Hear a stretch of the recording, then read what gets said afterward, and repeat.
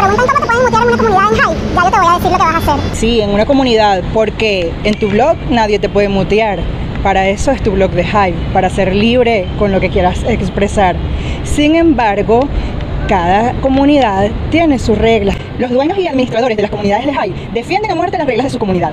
Si tú eres un rebelde sin causa que está buscando una razón para que lo castiguen, bueno, incumplir una de las reglas de las comunidades es una forma muy fácil y no tienes una, sino varias opciones para lograrlo.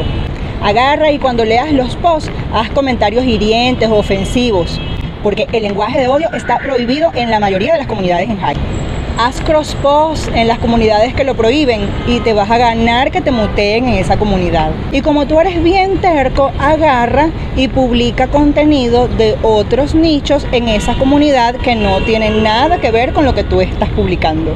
En fin, incumple con las reglas de la comunidad y seguro vas a ser muteado. Y recuerda esto, ignorar las leyes no te exime de su cumplimiento. Si Hive no tiene dueño, tal vez podríamos construir una cultura descentralizada, comunidades adentro. Piénsenlo a ver.